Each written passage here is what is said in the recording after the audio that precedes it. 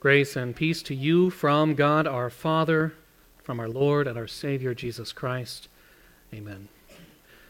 My dear brothers and sisters, God's word for our consideration is taken from the book of Colossians, where we're reading in chapter 2, and I'd just like to start by reading through that section.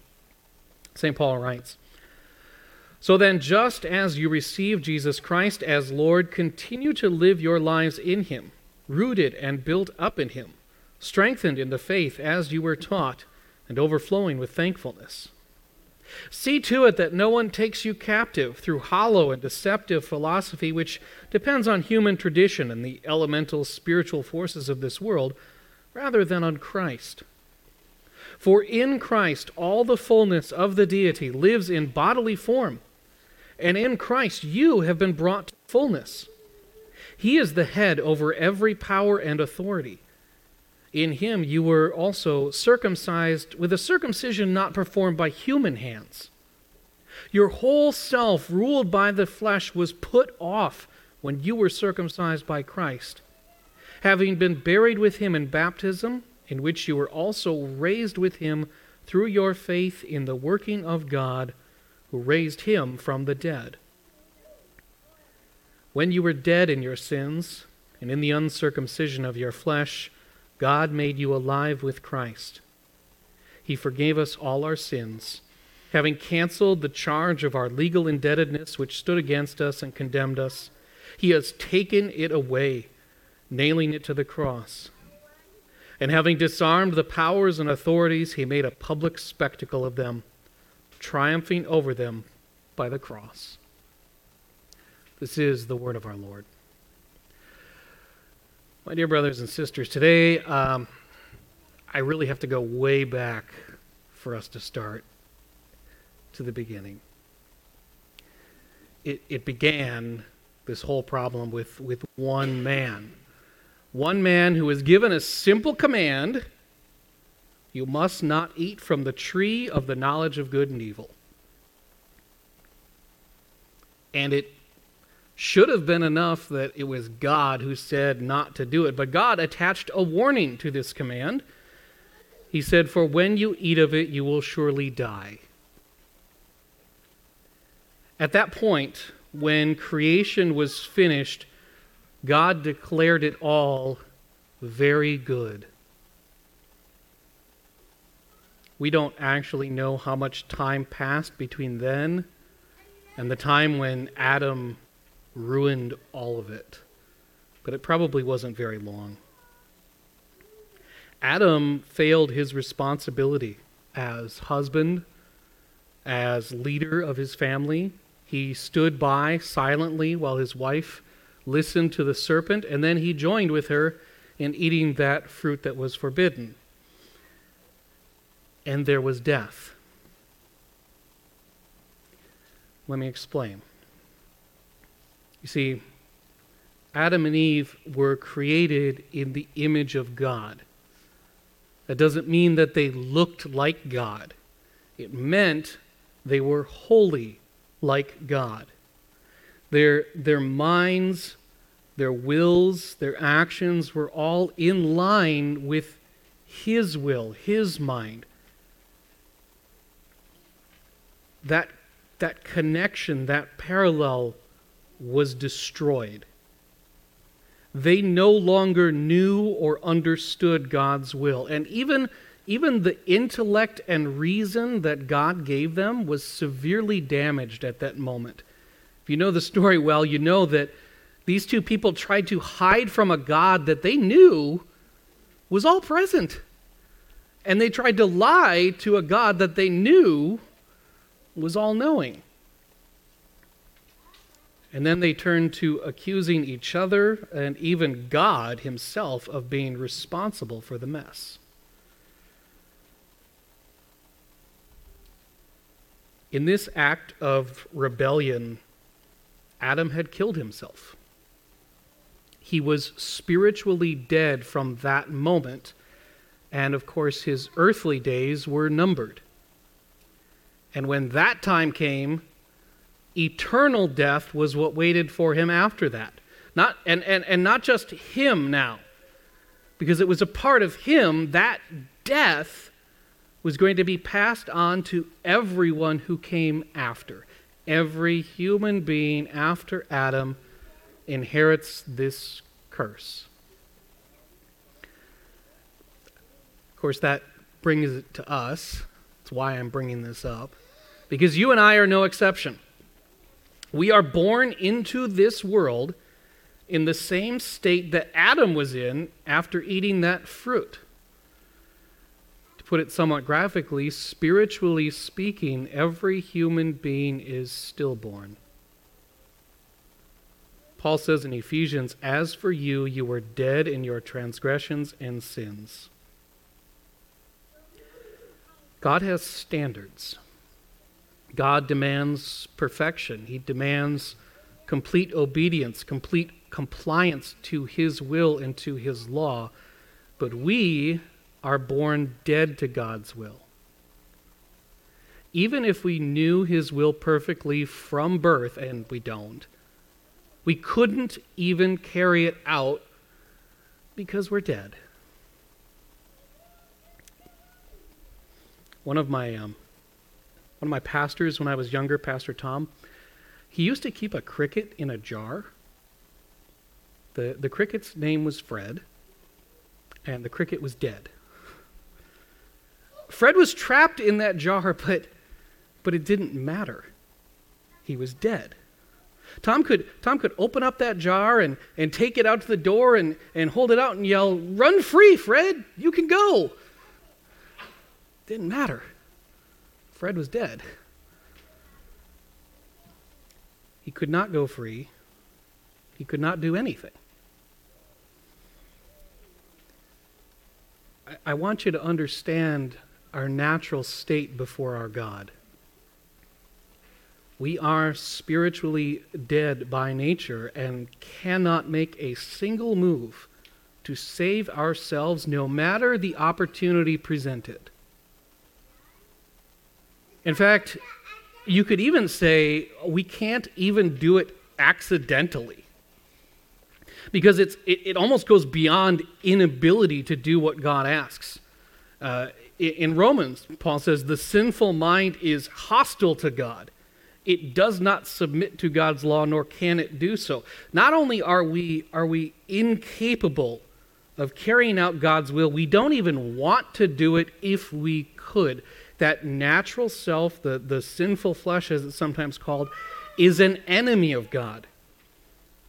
It cares nothing for God, wants nothing to do with Him. It hates Him. If it knows what God wants, it wants to do the opposite. And as we stand by nature as sinners, God will not approach us.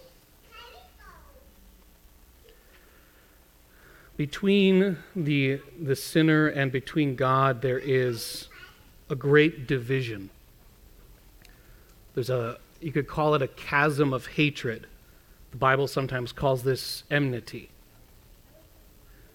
Our sins divide us from God. Even if we were alive spiritually enough to want to come to Him, and we're not, our sins would still separate us from Him.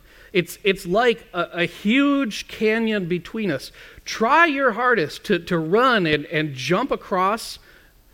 No one is clearing that. Someone may be stronger or more athletic than someone else. Someone might make it a few feet further over the hole, but you still all end up at the bottom just the same. And not to belabor the point, but spiritually dead as we are by nature, we can't even move enough to roll ourselves over the edge. Hopefully you're getting the picture here. We are dead on our own.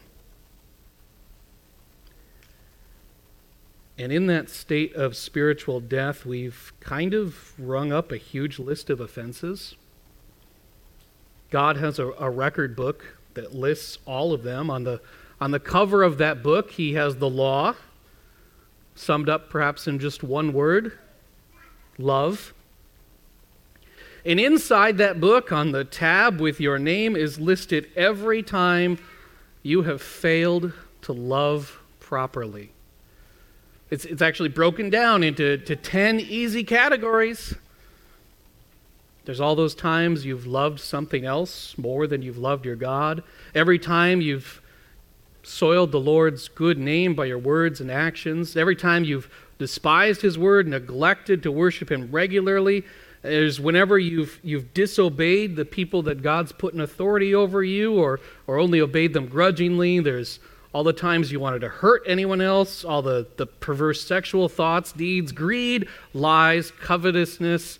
It's all written down, and it grows as we speak. And it's prepared to be read at your trial before God at the end of your life. I try not to think about that terribly often. It makes me a little queasy. The obvious implication is the verdict is going to be guilty. And the sentence, the just punishment for everything we've done, is to have our spiritual death made permanent, to have it set in stone forever. God would say, you have lived dead to me, and now dead to me you will remain forever. What grace that God has shown us here on earth is to be removed, and that leaves us with only eternal suffering. We are to be separated from God.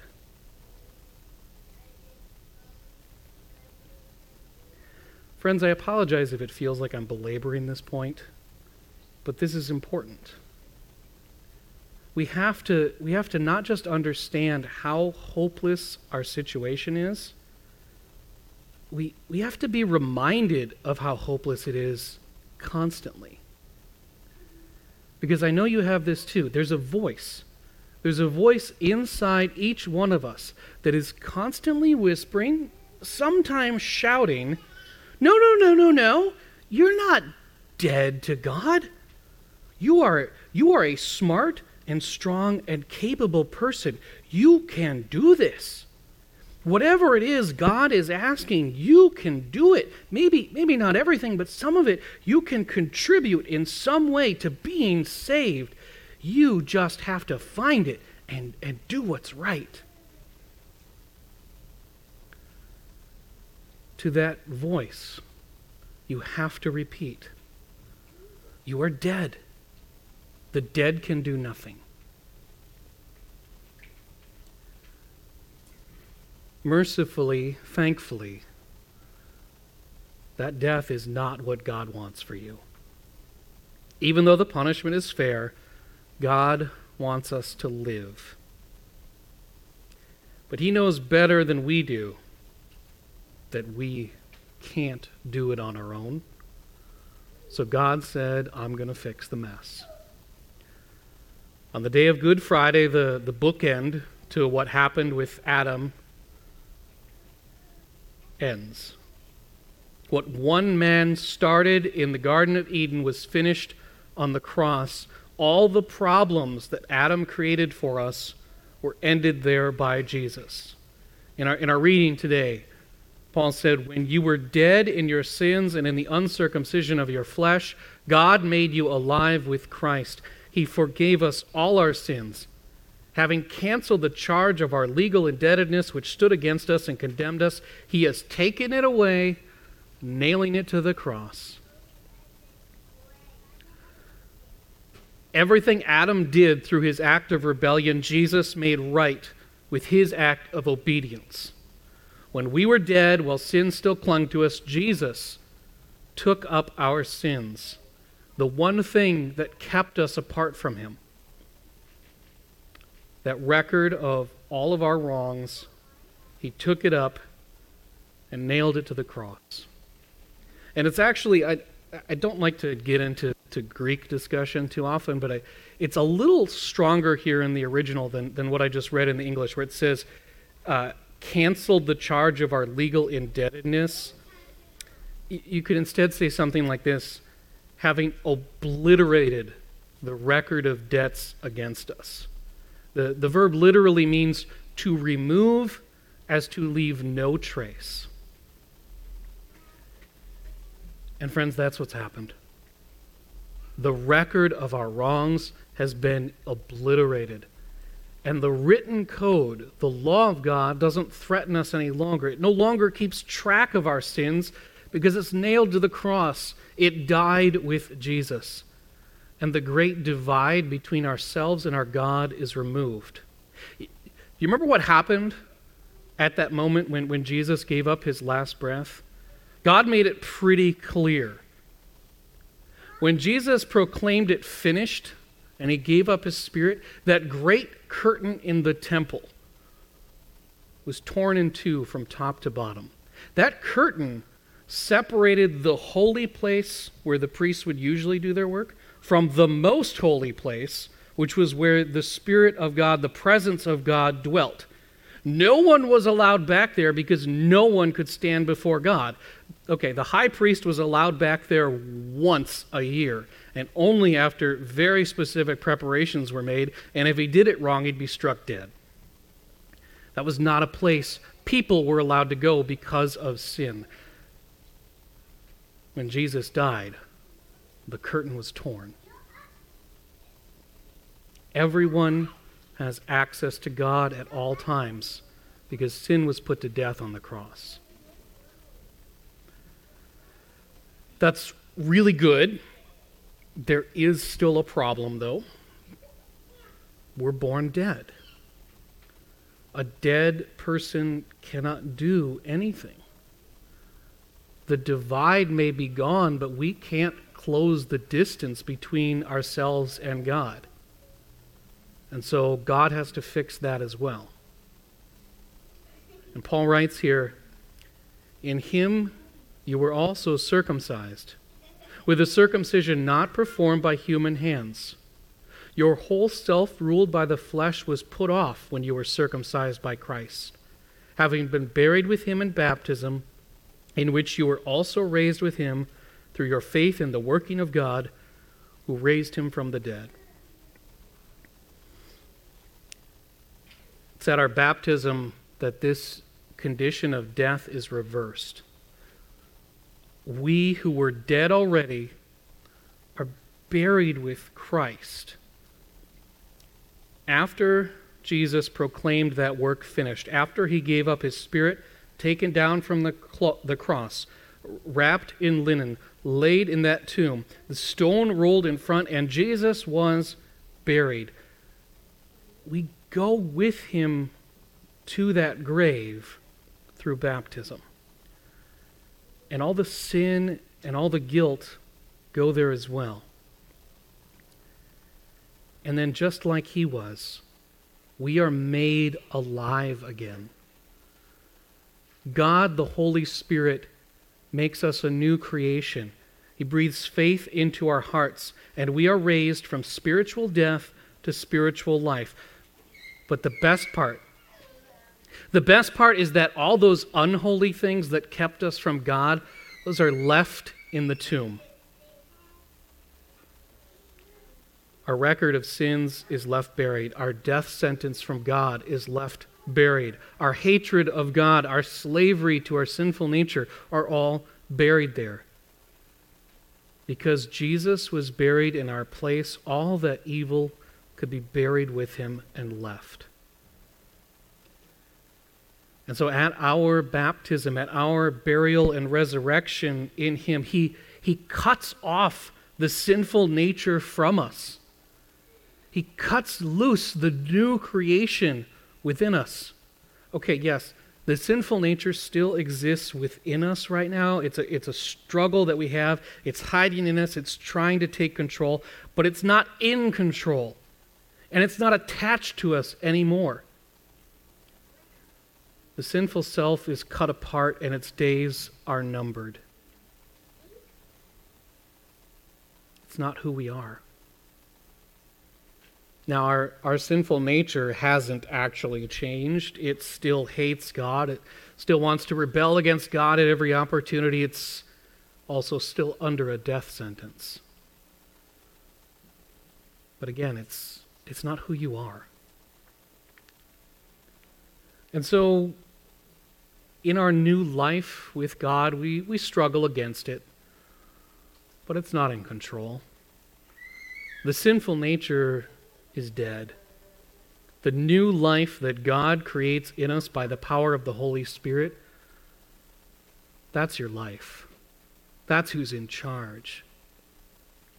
And it's not you. It doesn't come from you. The power of that new self comes from God. It comes from the Holy Spirit. And the Holy Spirit has promised us his power by staying connected to his word and sacraments. God's word is what keeps our new life alive. Again, it's not on you.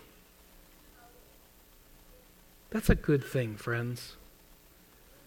If any part of all of this depended on something that I had to do, well, one of two things would happen. If it were me, I would be forever terrified that I hadn't done it quite right.